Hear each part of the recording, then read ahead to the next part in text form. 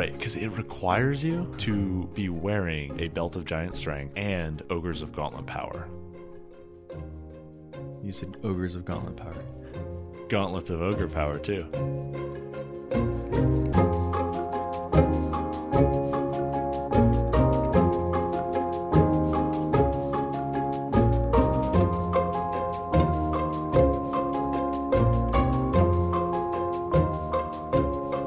Live from the Dangerous Mithril Mine in New York City, I'm your host Shane.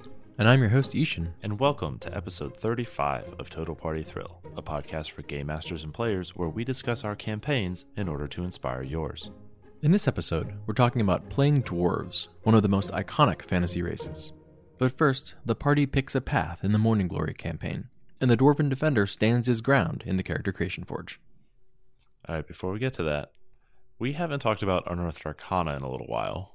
Like 3 months. Yeah, since the beginning of 2016. So we should probably catch up on that. Fine. So what was January's Unearthed Arcana? Kits of Old, a porting over of kits from 2nd edition, which were kind of like backgrounds. Yeah, they gave you some non-weapon proficiencies. They traded out some restrictions for other restrictions, right? Like maybe you had restricted weapons or restricted armor that you traded out or whatever. But there were also sort of entire class archetypes that were just wrapped up in a kit. Yeah, so like the Skald, one of the iconic bard archetypes, was a kit. Or the Blade Singer. Whole Blade Singer was a kit. Yeah, exactly. And it seems like in this Unearthed Arcana, they went in that latter direction, where the kits that we've gotten are full subclasses. Yeah, which is awesome. I mean, I think that's the right direction to go. I think that's a rich area to mine for inspiration. Yeah, because when we get a new background, it's just sort of like, oh, neat. We could have made this up on our own. Right. That's what we usually do. Right. So there are two for the Bard. The College of Swords, which focuses on flashy swordplay, and the College of Satire, which, well, if you don't know, you're an idiot. Nice. Stop being sarcastic with me. They're fine for two more Bard colleges, whatever. I think it's a more interesting indication of the direction that we can go, especially given the DM's Guild is a way to map old iconic D&D kits to 5th edition.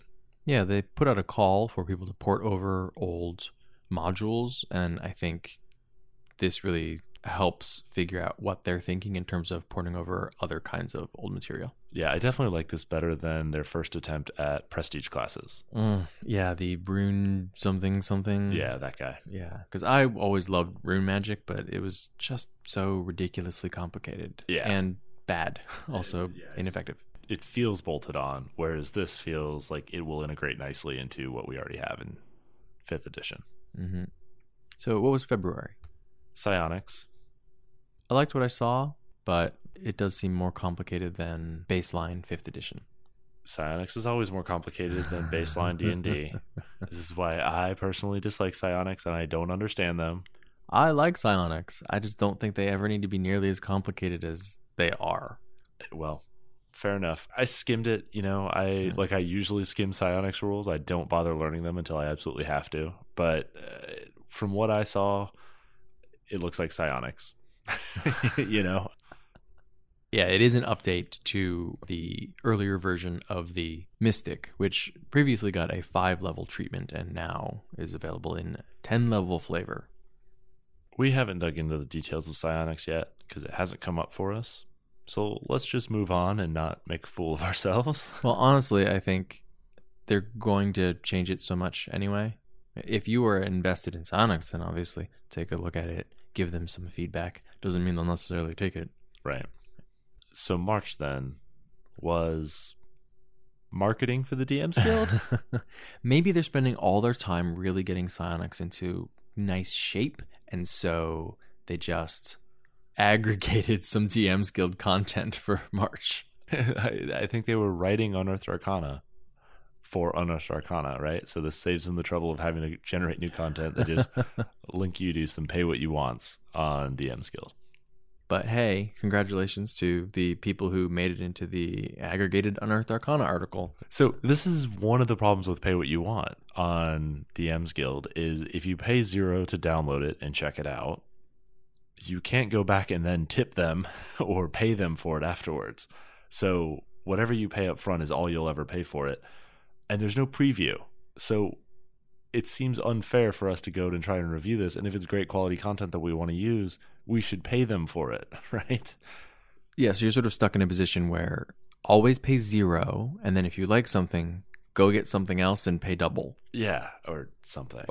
Yeah. It just download it again. Yeah, it gets complicated. Make 2 accounts, one for all your free pay what you want, and one to actually, properly compensate content creators. Of course, that still screws up the numbers on the back end for these content creators who are trying to figure out how much people actually want to pay. Yeah. So here's our tip for DM's Guild and Drive Through RPG. Let us go back and pay more for stuff after we download it. That would be nice. I'm asking to give more money. What is wrong with me?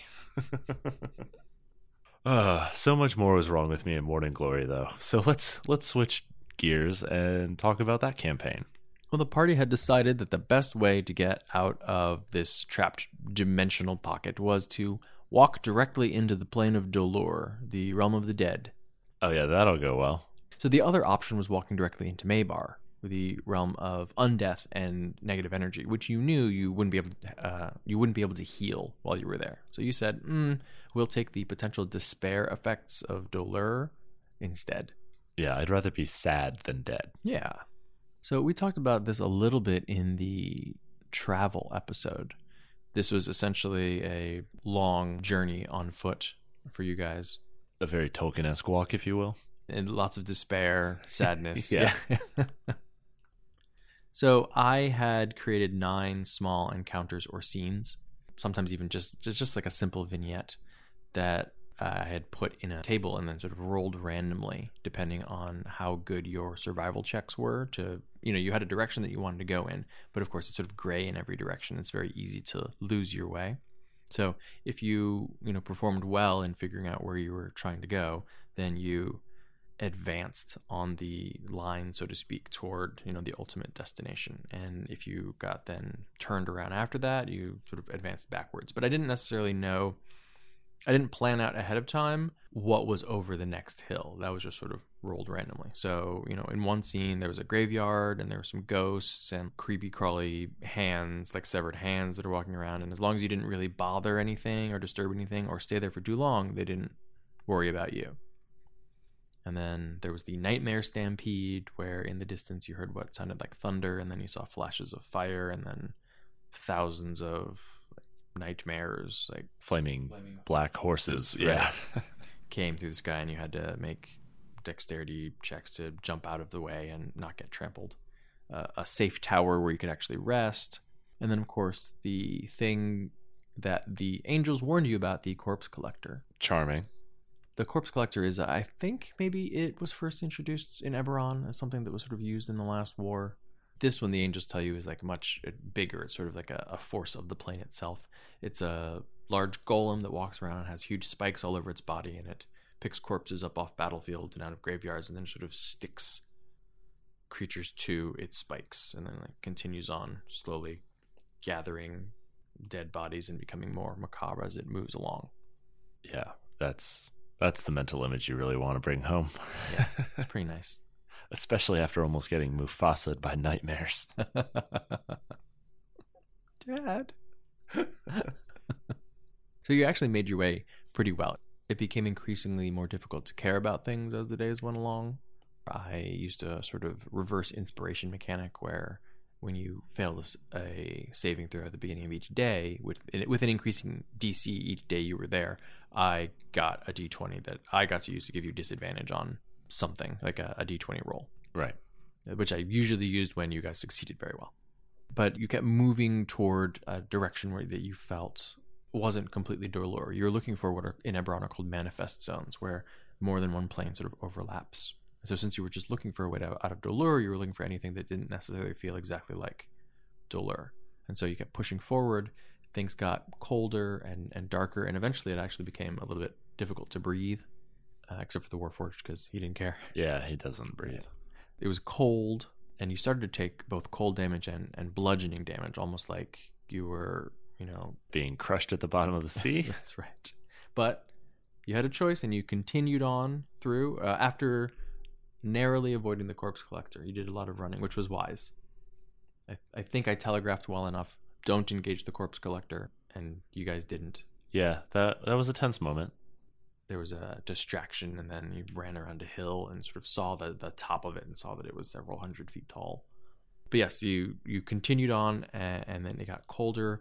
You felt like you were getting crushed, almost squeezed through some sort of portal, and then suddenly everything was wet and then brighter, and you burst out of the top of a very dark lake surrounded by jungles with the tropical sun high overhead, and the shadow of a dragon flies over.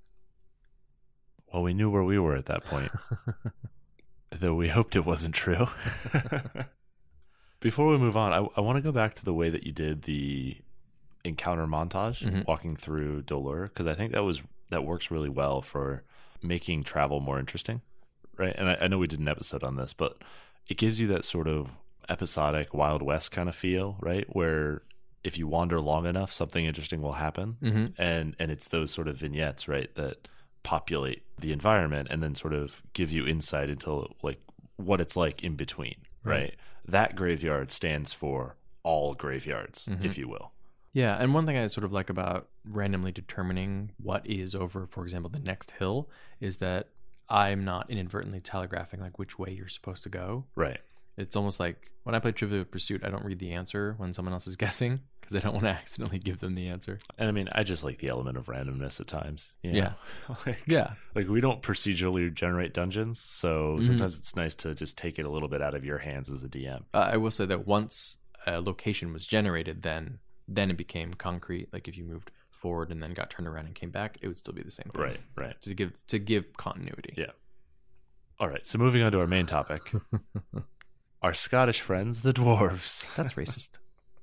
They're obviously Vikings. It's because Tolkien was a racist. Yeah, that is also true. So we did an earlier episode about playing non-human characters. Yes. But we got a really good response from it. And it seems like a lot of you are interested in hearing about non-human races in much more specificity. So this is our first installment of a series where we're talking exclusively about one particular non-human race. Right. And we approach it from, as usual, both the mechanical and the practical, right? So what does this mean for your character sheet? And then what does this mean for your character? Right. So for any of you dwarves out there, we're not being racist. We're just talking about tropes and stereotypes. Right. Yeah. Right. Yeah, we respect dwarves. We have dwarven friends. Yeah, many. The dwarves love me. Right. I hire many dwarves. I used to date a dwarf. Her beard was amazing. She was your beard. Okay, but so for each of these things that we're talking about in terms of dwarves or, any races we cover in the future, what you basically need to determine is, are you typical for the race or are you not? It's fine if you're, for example, a dwarf who loves architecture and gems, but you don't have to be. Maybe you're not, but you exist in a world where most people expect that of you, or it's likely that you do. And so if you don't, there's probably a reason for that, and that can become part of your story. So keep that in mind. Yeah. And again, we talked about, as you're doing that, to sort of define it as unlike most dwarves, right? So that you're calling the familiar and then changing it. Right. And you can do this for each particular trait. Sure. Yeah. But don't be unique in every regard. Yeah. Then you're not a dwarf, right? You just for some reason look like a dwarf. Yeah, if you're tall and dexterous and have long flowing hair and you like the woods more than you like, and you don't carry hammers and axes, you carry bows, you're an elf, dude. Sorry. Yeah, I hate to tell you, you should go not a dwarf. Talk to your parents. So let's talk about dwarves. Let's talk about real dwarves. Yeah. From a physiological standpoint, right? What are dwarves like? Right. So this is what all dwarves have actually in common, right? They're short, relatively, right? Between 3.5 to 5 feet tall. Yeah, they're stout.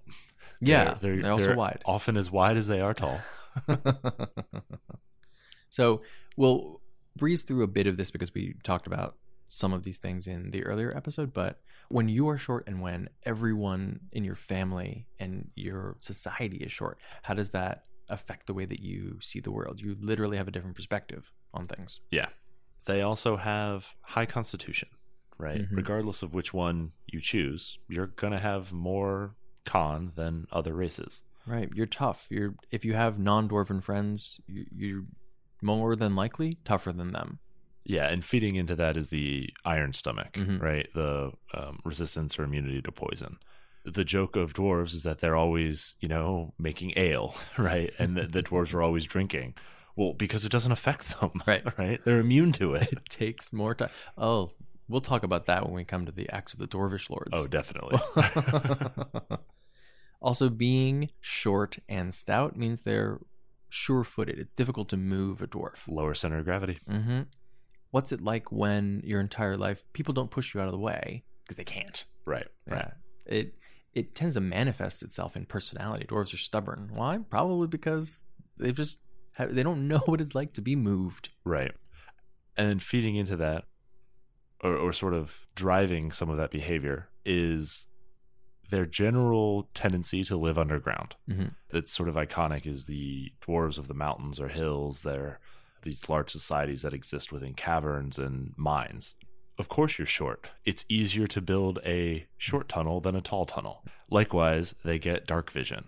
So they can see in these low light environments without a problem. Remember, dark vision is black and white. So it makes sense to me that dwarves can discern very small differences between like tan and brown and darker shades of like a mottled green and different shades of black, but all blues are the same, all like bright greens are the same. Yellow, is that even a color? Right. Yeah. And of course, they're slower than most. They're slower than halflings. They've got big, stumpy legs to flop about, I guess. Over the line, Shane. Over the line. But it's very chicken and egg, right? Are dwarves shaped like this because they live underground, or are they underground because they're shaped like this? Right. So D&D 5e gives us 3 main dwarven archetypes, sub-races. Mm-hmm. You've got the hill dwarf, which gives you a bonus to wisdom, presumably wisdom because they were smart enough to stay close to the surface. And from here, you tend to draw your dwarven clerics, who are very influential in society. Right. You have your mountain dwarves. These are your typical token dwarves. They have a bonus to strength. Right? These are your kind of more martial, especially as we'll get into from a cultural standpoint, right? The races that they run into that also dwell within mountains sometimes need to be beaten back. Keep in mind, so you get +2 to con. The mountain dwarves get +2 to strength. You're as strong as a Goliath. Yeah. They're the Dwergar, the deep dwarves. I mean, honestly, they're kind of really too different to talk about in one episode because their culture is so different. It's almost like talking about Drow in the same episode that you talk about elves. Yeah. So we're going to skip them. Right. So let's talk about dwarven culture. In general, dwarves, their alignment is lawful. That's a really defining characteristic of dwarven culture and dwarven society. Yeah, because of their clan ties, right? Their family structure is built around the clan and honor for the clan. You are naturally kind of, as a dwarf, a cog in the wheel. And most dwarves like it that way, or at least feel much more comfortable when they know their role, they know what they're supposed to be doing, and they're doing it. Right. I think that's one of the tropes of dwarves who are adventurers. Is they're always homesick. They want to do what they need to for their clan, right? They're loyal to that mission, but they would always rather be back home under the mountain. Right. Right. And if they haven't been sent out on a mission, then there's probably some horrible event or disgrace that has caused them to be thrown out. But still, they would probably rather not be here. Exactly. And dwarves don't live as long as elves, but they live a very long time. In most editions of the game and most fantasy settings, between 250 and 350 years. You're talking 3 to 6 times the lifespan of a regular human. How does that affect your outlook and the pace at which you believe life should really occur? I guess it leaves you plenty of time for drinking. And for getting very good at one particular task. Joking aside, right? Ale making, stone cutting, and forgery. Sorry, not forgery. Forging, right? Armor smithing and blacksmithing are kind of the dwarven art form. Right. Those are sort of what they pour their culture into.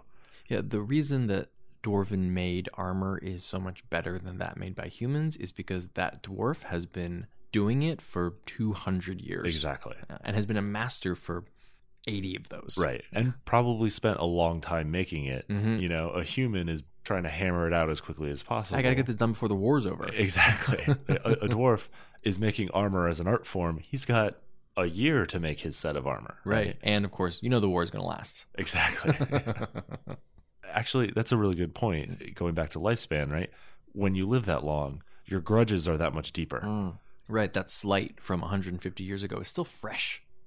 Yeah, it's still burning. Is the thing, right? It might not be fresh, but you've got a long time to dwell on it, right? In your cold cave, deep below the earth. That's interesting because I don't think of dwarves as being particularly cold. That's because they have all those fires. They're burning orcs. Right. Yeah, okay, we could go with that. But the hearth is also kind of central to Dwarven culture, right? I mean, you need to heat up liquids to make ales. You need to use fire to forge weapons and armor, right? So it's a very central component for them. Right, and Dwarven cities aren't so far down that they start getting geothermal energy, usually. You know, they're just far enough away from the sun that you need another way to heat things. You need another source of light for fine working. Right. And then, of course, when you spend your time forging, usually you spend your time swinging that stuff too. So whether it's a hammer or it's an axe and armor, you're either working on that mine, building their elaborate cities of stone, or you're fighting off things that go bump in the night. Right. In 5e and most versions of D&D, dwarves get weapon training, automatic proficiencies in particular weapons. If you're a fighter, if you're not using those dwarven weapons, what's the reason for that? Right. You know, you grew up using these. If you're a wizard, you still know how to use them. Right. In combat, you use your magic and your brain instead. But when it comes down to it, if you run out of spells and your option is that crossbow or like grab the battle axe, wade into melee and start chopping off heads, what are you going to do? And remember, weapon training comes with years of work. So while you might not be as strong or as specialized as a fighter, even as a dwarven wizard, you're capable of wielding that. And there's probably a point of pride around that, right? Kind of the way that in the modern day, Marines pride themselves that every Marine shoots, right? A pilot still can shoot. Dwarves are the same way, right? They all wield an axe or a hammer. They're all capable warriors because they've all been trained. Right. Before you came to the wizard school, right, you learned how to use the battle axe. Right. And none of these other wizards know how to use it, but you sure as hell do. Exactly. And think of it from a culture that lives in corridors and small spaces, right? An axe just makes a lot more sense than a bulky sword. Right. An axe is a very up close sort of weapon. A hammer is natural because you use hammers to forge things. You use hammers for stonework. You use it, picks and those sorts of things to build tunnels. So they've made a culture of fighting around the things that they use on a daily basis. And of course, one of the central focuses of Dwarven culture is religion. In most D&D fantasy settings, the dwarves worship Moradin. Almost every dwarf owes the vast majority of their fealty to Moradin. Correct. Now, there are other sort of, I think, usually minor dwarven deities who serve Moradin. Right. The sort of the dwarves who have ascended, right? And that's actually, if you're not a typical dwarf, that's a great place to start. For whatever reason that you've left Dwarven society, think about what that means for your belief in Moradin, right? Do you blame Moradin and have you turned to another deity? Or is that maybe the reason you were cast out? Right. Even dwarves who disagree or are from like wholly different clans or maybe even are fighting wars with each other, they revere Moradin. Right. So that's an issue. What do the clerics think about this war? Well, that's sort of core to, again, that forged culture of dwarves, right? Is the battle hardened, right? So the weak metal will bend, right? The weaker clan will eventually break. So maybe Moradin sends these clans together to forge the entire race into something stronger. Exactly. You had mentioned this one time. Like you and Jim had both mentioned this to me when we first were thinking about playing in 40K, was that the humans, the Imperium, they're not really humans, they're dwarves. Yeah. Yeah, if you map Warhammer 40K to your typical fantasy racial tropes, the Eldar are clearly elves. They share a syllable. A lot of people think of the humans, the Imperium, as humans, but in reality, they have a very strict regimented culture. They exist for the purpose of war, right? All of their culture is focused on hardening society to fight its enemies better. Right. Their technology is the same as it has always been for thousands of years. Right. They follow the same traditions, and they all worship one god. Right. And there is no social advancement, no technological advancement, no magical advancement. They believe in doing things because that's the way they have been done. Right. And that's the way they were prescribed to be done by that deity, by the emperor. We're not looking to improve things. What makes us feel good is doing things the way they're supposed to be done. Exactly. And in 40K, the reason for that is because chaos will eat your soul. It's good to be a dwarf. I find that to be an interesting plot point that can be brought into D&D but doesn't usually, is that the dwarves live underground, and horrible, often aberrant things live in the underdarks of most settings. Yeah. And often the dwarves are kind of the first line of defense for the surface world against terrible things from beneath the earth. Yeah, and that's one, a good parallel for 40K, and two, probably an underexplored fantasy storyline, right? Is what happens if the dwarves either fail and are forced to retreat or lock themselves into their citadels and no longer really wage that war, or if some of the dwarves turn and sort of become corrupted by mind flayers and other aberrant creatures. So when you're determining your backstory, one thing that every dwarf should know is their clan, their name, the clan's history. Honestly, if you grew up around any dwarves, your character should have their clan's history back probably several dozen generations memorized. Yeah, even if you've been disgraced or kicked out of your clan or whatever, right, you would still know that sort of thing. Yeah, right? exactly. It might be varying degrees of importance to you, given your sort of life situation, right? But if you're a loyal member of the dwarves, right, a valued member of Dwarven society, your clan is paramount.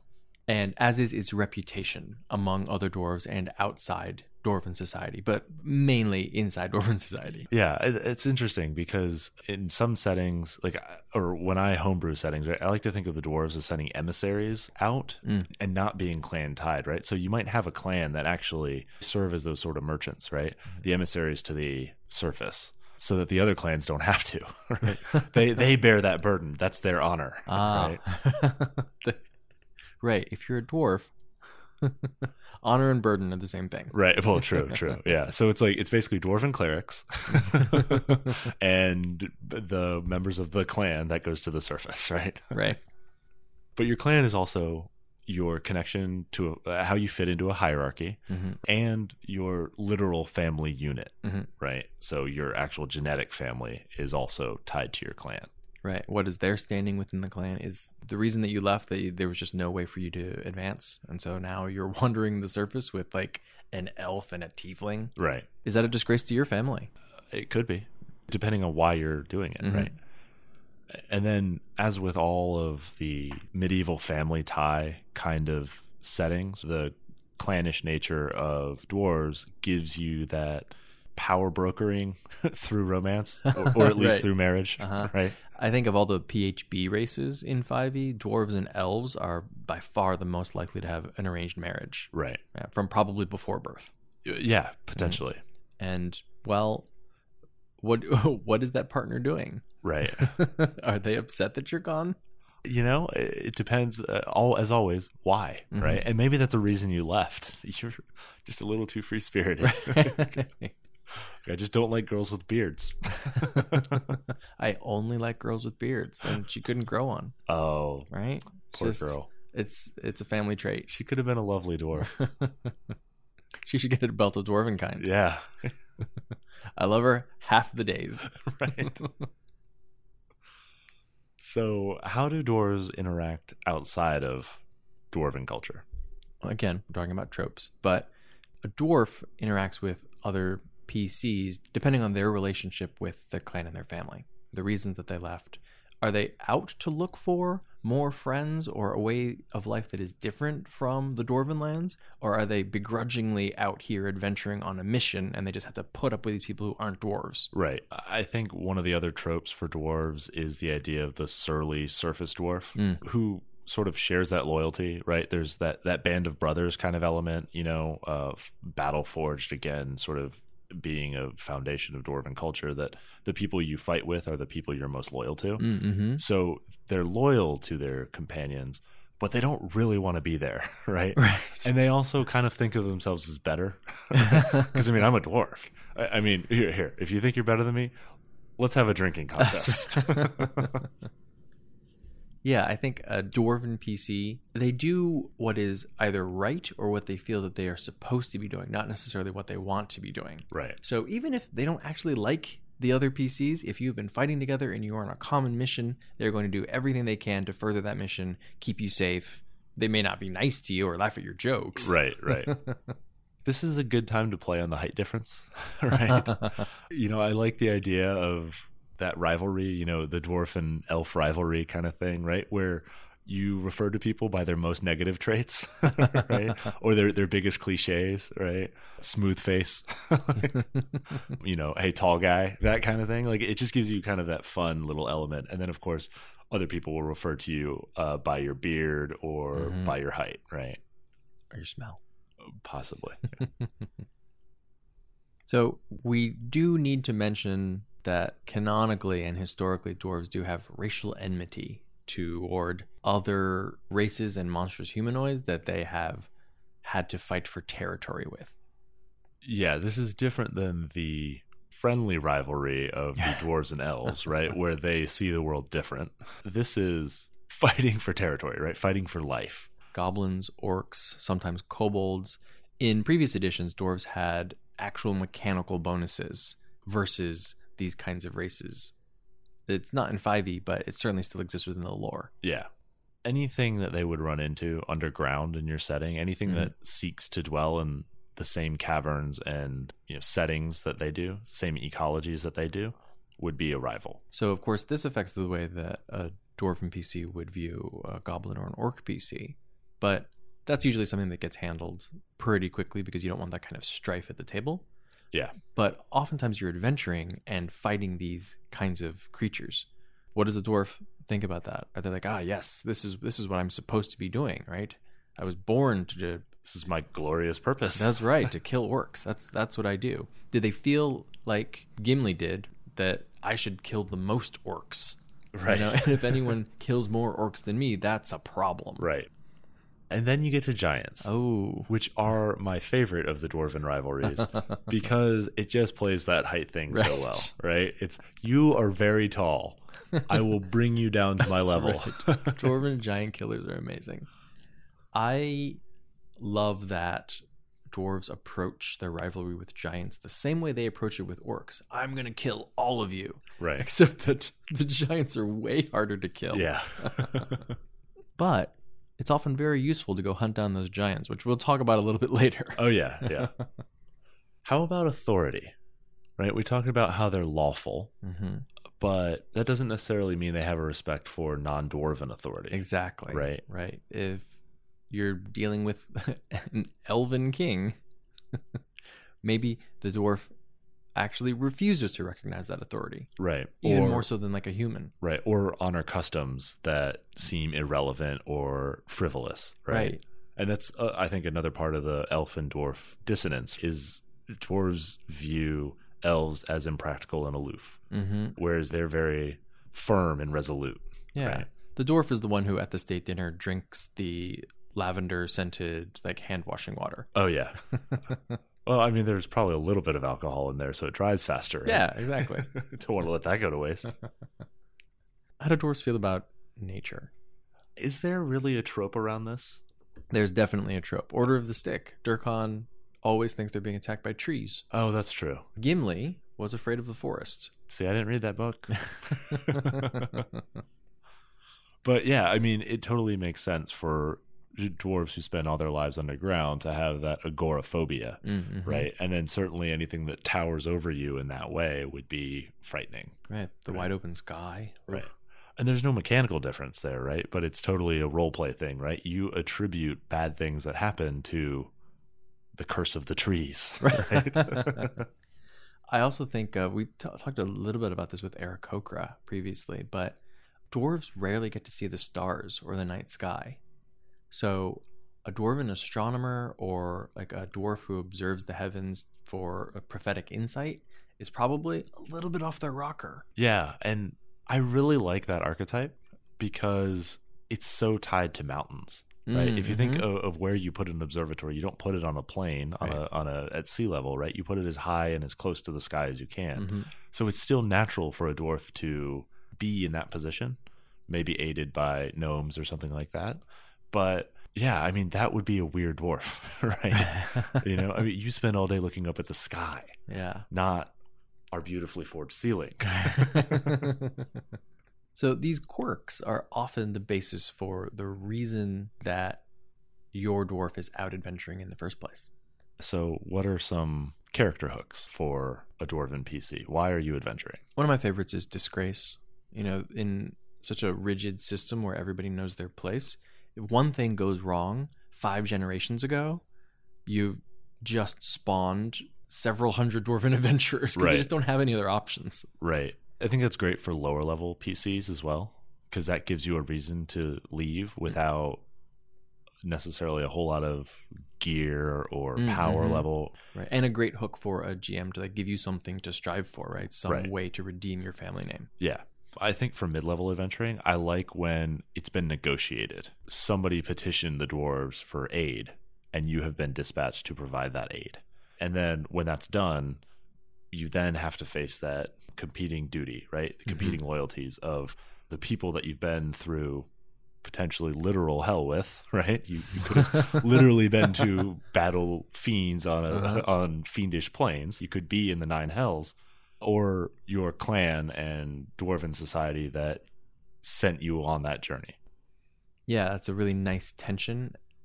Just be prepared for the player to decide, no, they would go back to Dwarven lands. And that's fine. Yeah. I mean, it's okay to, if that's a character's arc, that's perfect, right? And you've got a great built-in NPC. Right. And a great thing to call back to later when you need more help. Right. You now have an in with the dwarves. We went to hell together. Right. I also really love the lost clan trope. There are horrible things deep beneath the ground, right? That's where Durin's Bane was found. And, maybe one dwarf escapes. I think what we're touching on here is that there's a lot of pain in being a dwarf, right? There's a lot of loss involved with being a loyal member or even failing to be a loyal member of dwarven culture, right? So there's going to be a lot of tragedy in a dwarf's backstory. Dwarves are probably less likely to adventure for the spirit of high adventure, right? But very practical in terms of making ends meet if they're cast out. Because they come, as we talked about, with all of these skills. Right. And then there's also, we touched on earlier, the emissaries of Moradin. There are divine reasons that a dwarf might follow a path along the surface, possibly for years or for an entire lifetime without ever returning to a clan. Moradin might recognize that other good deities need the aid of the dwarves and dispatch clerics or paladins to provide that. Or, I mean, even other classes as well, but that's going to be kind of a firmer character tie for a divine character. Yeah, it's important to remember that Moradin doesn't typically proselytize because he's just the god of the dwarves. Right. You're not converting people to worship Moradin, but you're serving Moradin's will in helping other people, right? He's kind of a team player, that Moradin. Yeah. He's like, dwarves first, but I like everyone. Yeah, and he's the friendly rival type. Right, exactly. He might dispatch the dwarves just to prove to Bahamut. Well, obviously, you need the dwarves. Right. You obviously can't do this without the dwarves, right. So... You know what? Try it. Call me. Just call me when you need me. We'll be ready. We're always ready. So, from an out-of-character perspective, if you're building a dwarven PC, what are some good things to consider? What are the traditional classes? The fighter, the cleric, and the barbarian are the 3 that stand out for me. The dwarven fighter it goes back to chainmail. The cleric, the devotee of Moradin, right? And you can take that in a couple different ways from a domain perspective. I think war cleric obviously fits well. Knowledge cleric could work potentially. Even life, because, dwarves need healers. Right. And then the barbarian is sort of a little niche amongst the dwarves, but the battle rager is, the idea of the axe wielding berserker who mows down hordes of goblins in the tunnels, right? Kind of loses himself in his battle focus almost, is core, I think, to the dwarves. Yeah, it's extremely iconic. There aren't a lot of battle ragers, but that's because a lot of them tend to fall in battle. Yeah, and I love in the Sorkos Adventurer's Guide, it says that the Dwarven term for the battle rager is axe idiot. Not a lot of 20th level axe idiots running around, I'm guessing. I like in Warhammer Fantasy, there is a berserker path that can only be followed by dwarves, and each class sort of like ranks up in the terms of the things you're supposed to kill, right? Like you're a troll killer, right? Giant killer, troll killer. I think at the end it's like demon killer, demon hunter, something like that. The only thing after that is glorious death. That's the way that you exit that class. Right.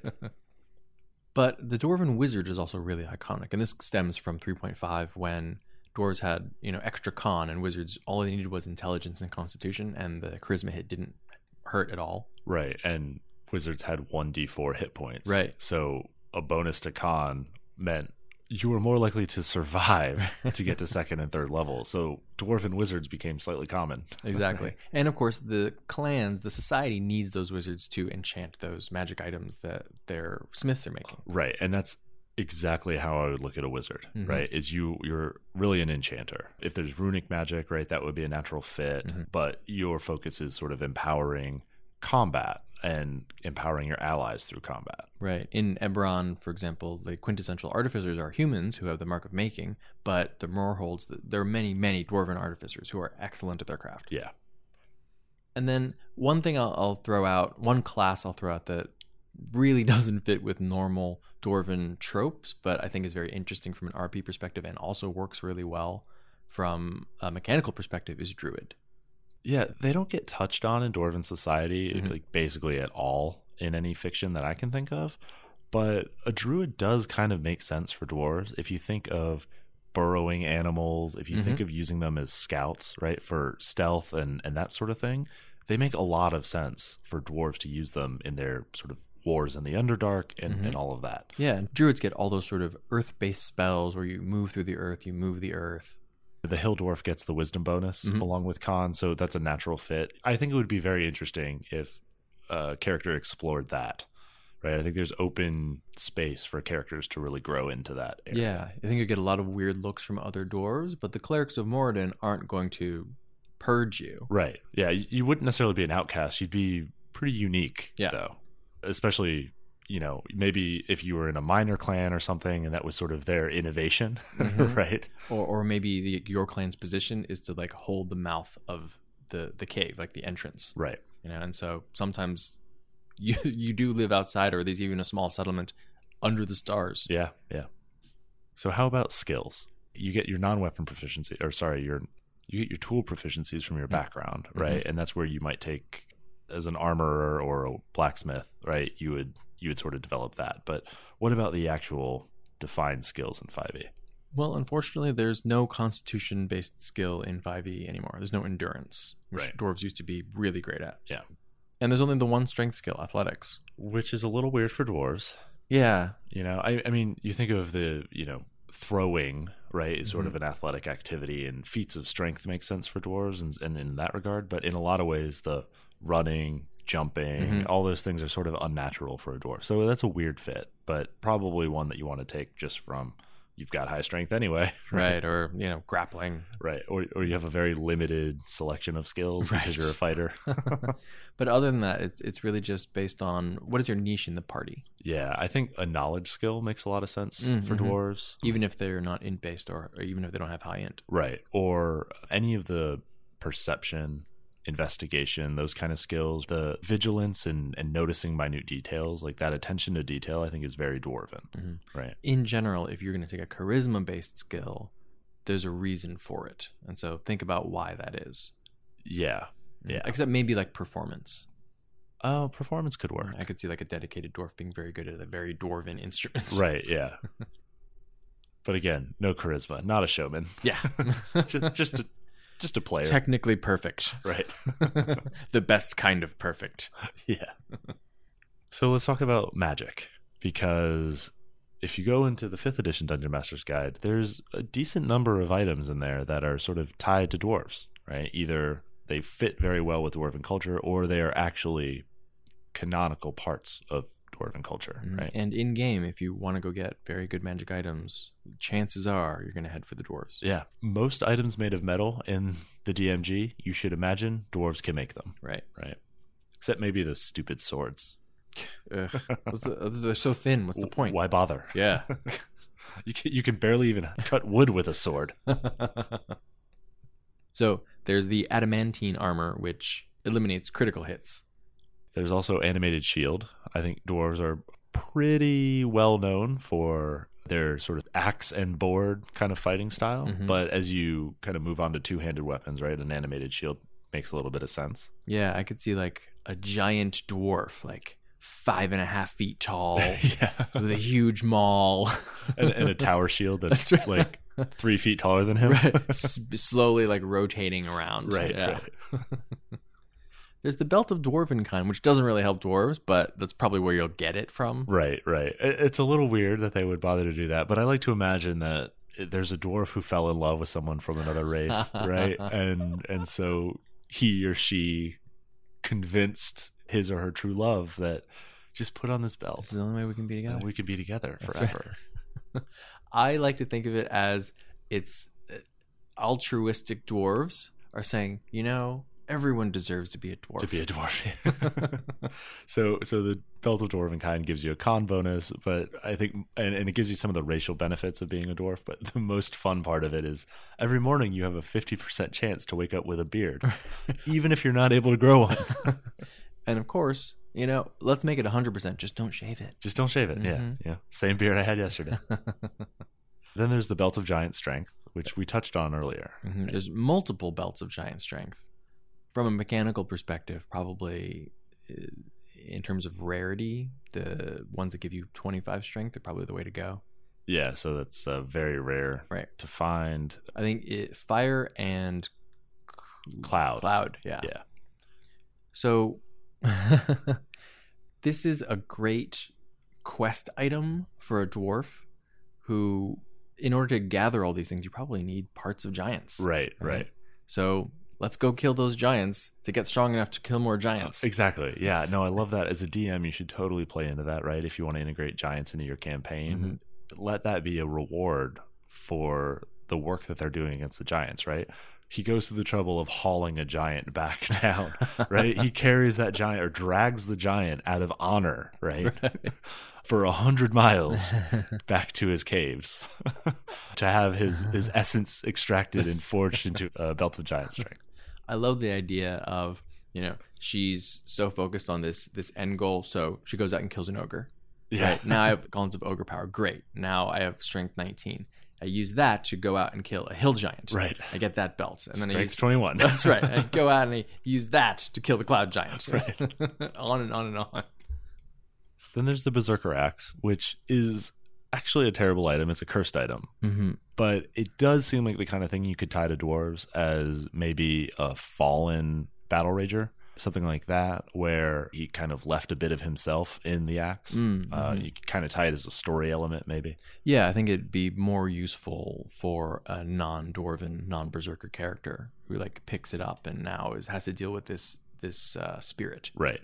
A great thing to do to an NPC, right? Where you make that the challenge that the players have to subdue him and try and break the curse, right? Then, rings of protection, but really any type of jewelry is really core to dwarves, right? They love their shinies. And the ring of protection, it does everything a dwarf would want, right? It's easier to resist magic and harder to hit. Right. And they would certainly prefer that to a cloak. Yeah, definitely. There's Dwarven Plate, so named because the dwarves make it. It's really excellent.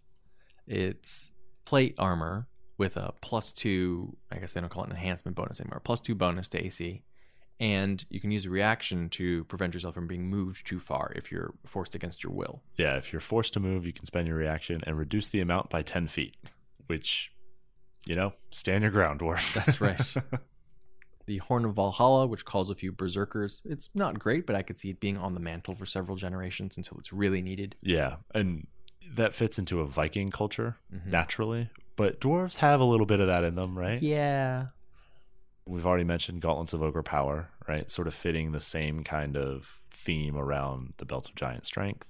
The Dwarven Thrower, one of my favorite hammers in the book. I would say it's definitely an excellent end game item for almost any dwarf. Yeah, so it's a warhammer that you can throw that also deals an extra d8 damage and 2d8 to giants. That's right. And it's got +3 to attack and damage. So just baseline, it's great. Right. And you can still use a shield with it. Yep.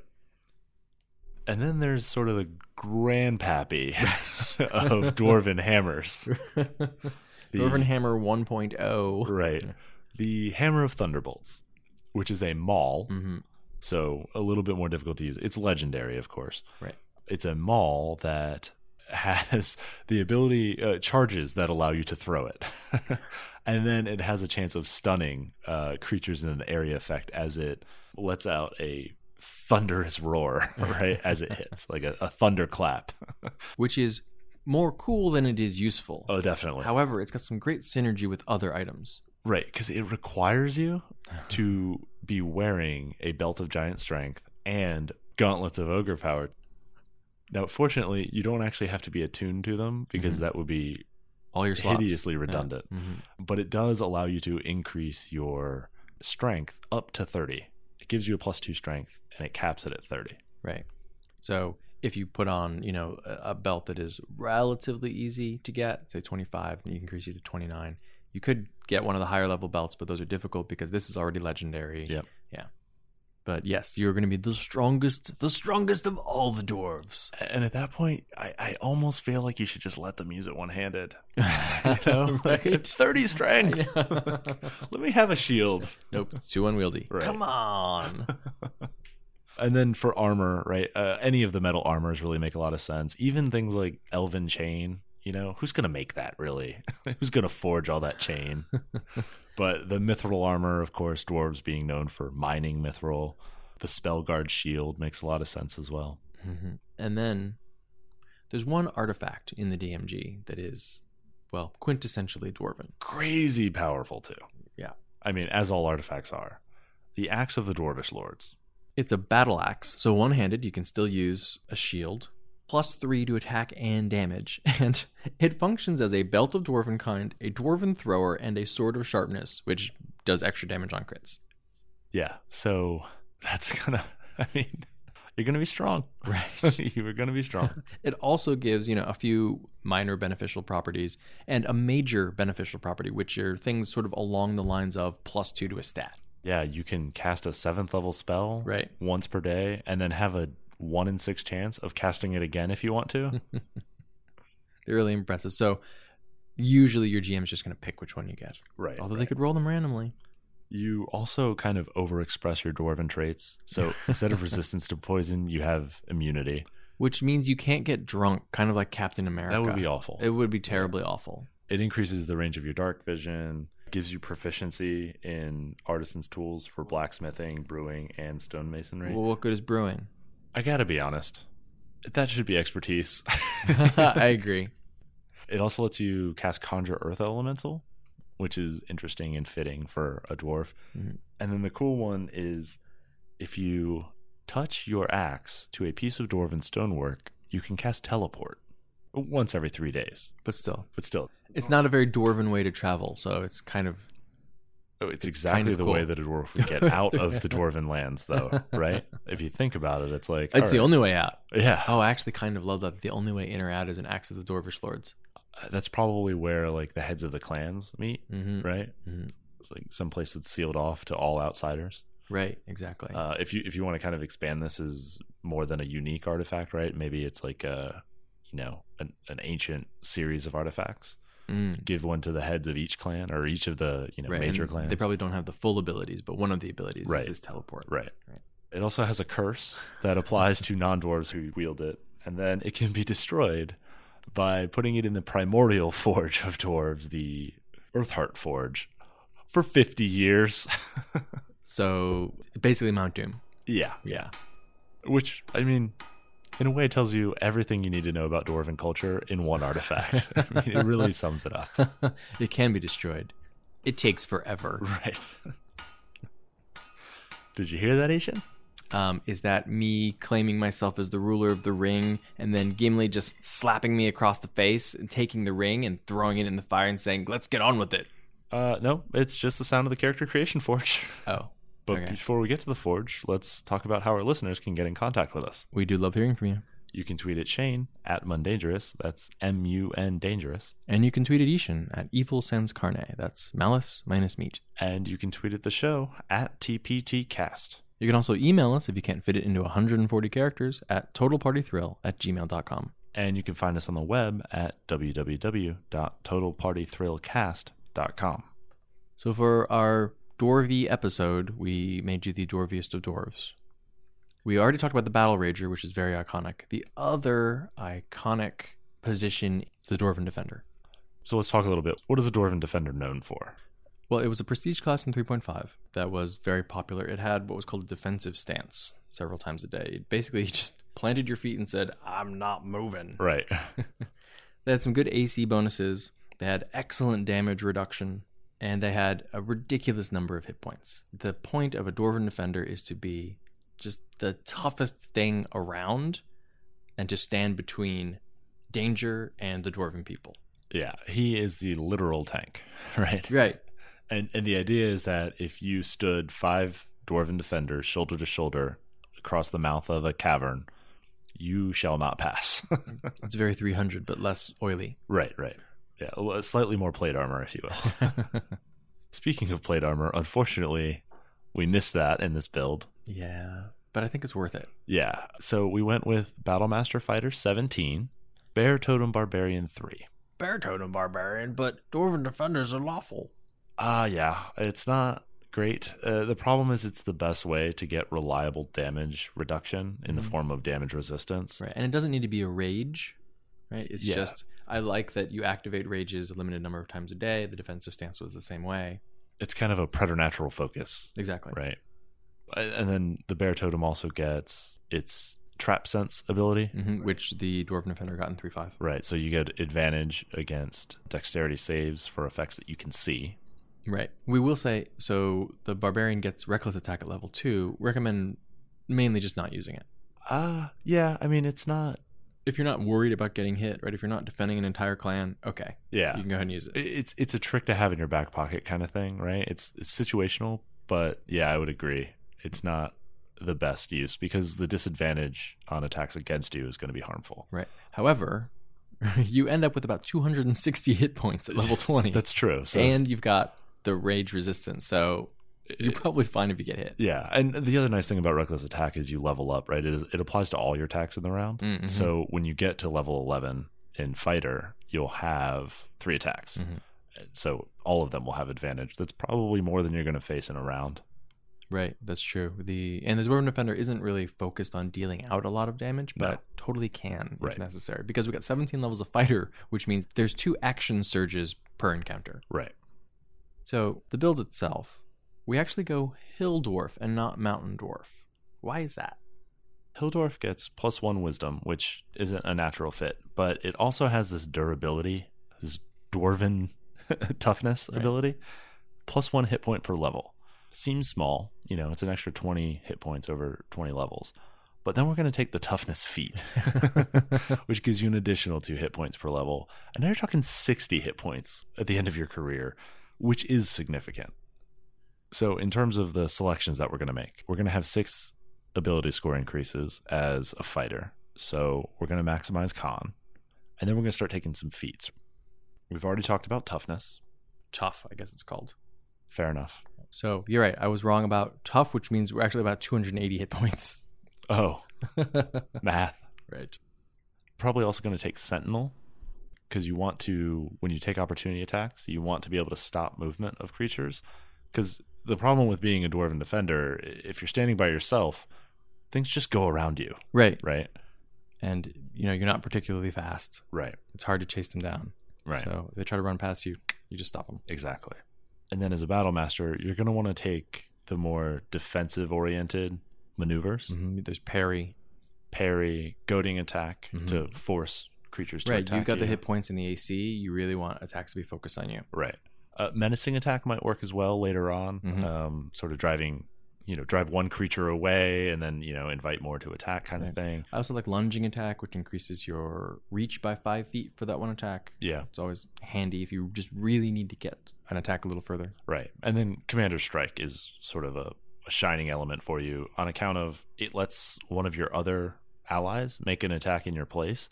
And you're not really an offensive character, right? Remember, you're there to soak damage. So giving your rogue a chance to sneak attack again is probably more valuable than the attack you were going to make. Right, or like let your paladin smite. Right. I like to think of Commander Strike as the Dwarven Defender's ranged attack. Yeah. It's you over there. Until you have a Dwarven Thrower. That's right. Which would be great on this build. Well, speaking of magic items, we don't usually build with magic items in mind, but in this character's case, because we're limited as a barbarian, we can only use medium armor. We're not going to be able to maximize our AC using plate mail.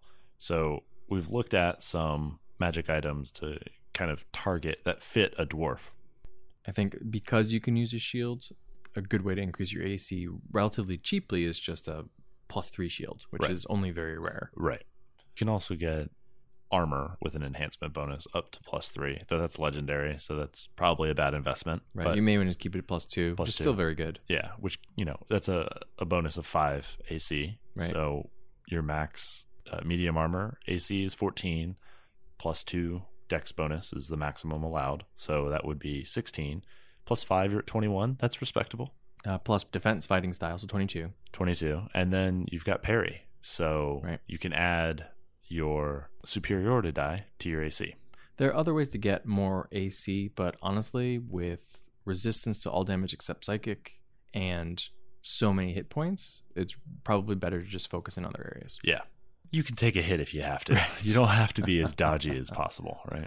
Also, did we talk about resilience wisdom? No, we didn't. That's another feat. Another good feat to take, because if you think about it, if a fireball comes at you, just take it on the chin and, you're a dwarf, grow your beard back. Right. But the thing you really need to be worried about is those charm effects or those mind control effects that tell you to lay down arms or take them up against your allies. Right. Which is why I really like the Mantle of Spell Resistance as a magic item. It gives you advantage on saving throws against spells. Yeah, but it's so clothy. Maybe it can be a hauberk of spell resistance. Okay. Or quaff. Right. And then naturally, as a dwarf, it's a great plan to go for the Gauntlets of Ogre Power and then the Belt of Giant Strength. And go kill them yourself. Earn those, right? Right. And then if you're going to go that far, then you may as well get the Hammer of Thunderbolts. Yeah. Yeah. And then an animated shield, because you're dealing with them all. Right. If you're a dwarf, talk to your shield. That's a good idea. He's probably the only one who understands you. So you're familiar. Yeah. You spent a lot of time staring at his back. All right. If you want to support the show, the easiest way to do that is to leave us a 5-star review on iTunes. If you're willing to help us out and leave us a review, we'll read it on the air. You can also find us on Stitcher. It's like a Pandora for podcasts. If you like or favorite us there, the algorithm will help other people find us. So what do we have planned for next week's episode? We're talking about urban adventures. And in the Character Creation Forge, we're building the Shaman. Well, that's it for episode 35 of Total Party Thrill. I hope we've lived up to our name, but either way, I'm Shane. And I'm Ishan. Thanks for listening.